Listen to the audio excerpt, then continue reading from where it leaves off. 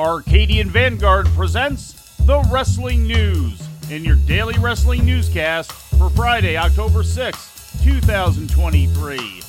Good morning, I'm Mike Sempervive. We begin with last night's episode of Ring of Honor, streamed on Honor Club and featuring matches recorded last Saturday at the Climate Pledge Arena in Seattle. Athena made her 16th defense of the ROH World Women's title on the show, defeating Layla Hirsch. In the opening match, Satoshi Kojima made his first Ring of Honor appearance in nearly 20 years, defeating Tony Nese. In the main event, Gravity Commander and Metalik topped the Spanish Announce Project and Gringo Loco. In a four-corner survival tag team match, Shane Taylor Productions won out over the Iron Savages, the Workhorsemen, and Cole Carter and Griff Garrison. In other selected results, Billy Starks beat Trish Adora, Darius Martin defeated Lee Johnson, Kira Hogan, Sky Blue, and Willow Nightingale bested the Renegades and Lady Frost, Scorpio Sky beat Fred Rosser, and Rocky Romero went over Christopher Daniels. Impact Wrestling aired last night on Access TV with matches taped at Graceland Live in Memphis, Tennessee on September 22nd. The main event of the show saw Josh Alexander defeat Khan. After the match, Impact World Champion Alex Shelley, who was on commentary for the bout, laid Alexander out. The two will meet for the title on October 21st during the company's Bound for Glory pay-per-view.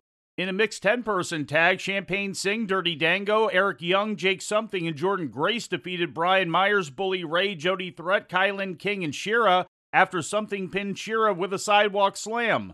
As a result of the match, Singh, Dango, Young, Something, and Grace will now face each other on next week's show to decide who the first and the 20th entrants will be in the Call Your Shot Gauntlet match at Bound for Glory. In a fans' revenge match, Bullet Club members Ace Austin and Chris Bay defeated Jai Vidal and John Skyler when Austin pinned Skyler. Per the match stipulation, fans were chosen to surround the ring and were given belts and allowed to whip a competitor if they exited the ring for any reason. After making quick work of Bhupinder Gujjar, Moose was confronted by Steve Macklin, who demanded he hand over his Feast or Fired briefcase containing a shot at the Impact World title. This brought out PCO to attack both men, followed by Rhino, who gored Macklin in the entranceway. In other results, Tasha Steelz opened the show by pinning Killer Kelly with a roll-up after Deonna Purrazzo distracted Kelly, and on the Before the Impact pre-show, Savannah Evans defeated Jessica. In ratings news, last Wednesday night's AEW Dynamite featuring the first announced appearance of Adam Copeland drew a total audience of 800,000 to TBS, according to Sports TV ratings. That's a decrease of 6% from last week's audience of 855,000. In the key 18 to 49-year-old demographic, the rating was .28, which was also slightly down. The episode faced strong competition from the Marlins-Phillies Major League Baseball wildcard game, and was also mislabeled by TBS as starting at 4 p.m., which may have caused the show to lose some of its potential DVR viewers.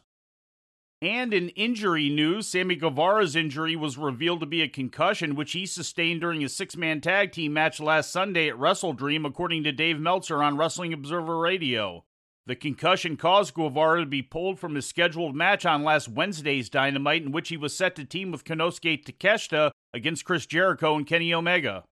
Adam Cole looks to be out of action for an extended period after reporting on his Twitch stream that his ankle injury is worse than had initially been anticipated. Cole will reportedly need two separate surgeries to heal the injury, which he sustained during a leap from the entrance ramp to the floor during last week's Dynamite Grand Slam episode. One of the two surgeries may require a metal plate to be screwed in place. Cole described the injury as the most painful he's ever endured, and believed it would keep him away from the ring for a while, although he didn't speculate as to exactly how long. And before we leave you today, we'd like to remind you that however you consume your content, you can find the wrestling news 24 hours a day and 7 days a week across social media. On Twitter, follow us at Wrestling News AV. Our Facebook page is also Wrestling News AV. The Wrestling News can also be found on the Arcadian Vanguard YouTube page. And for those who utilize Amazon Echo devices, just tell Alexa to play the Wrestling News podcast. And remember to make sure you add podcast at the end. Once again, for daily updates, breaking news, and more, follow the Wrestling News across social media. And that's the news for today. If anything happens, we will be here to tell you about it. No clickbait, no paywall, Just the Wrestling News. The Wrestling News is a division of Arcadian Vanguard, and the Wrestling Newscast is a production of the Arcadian Vanguard Podcast Network.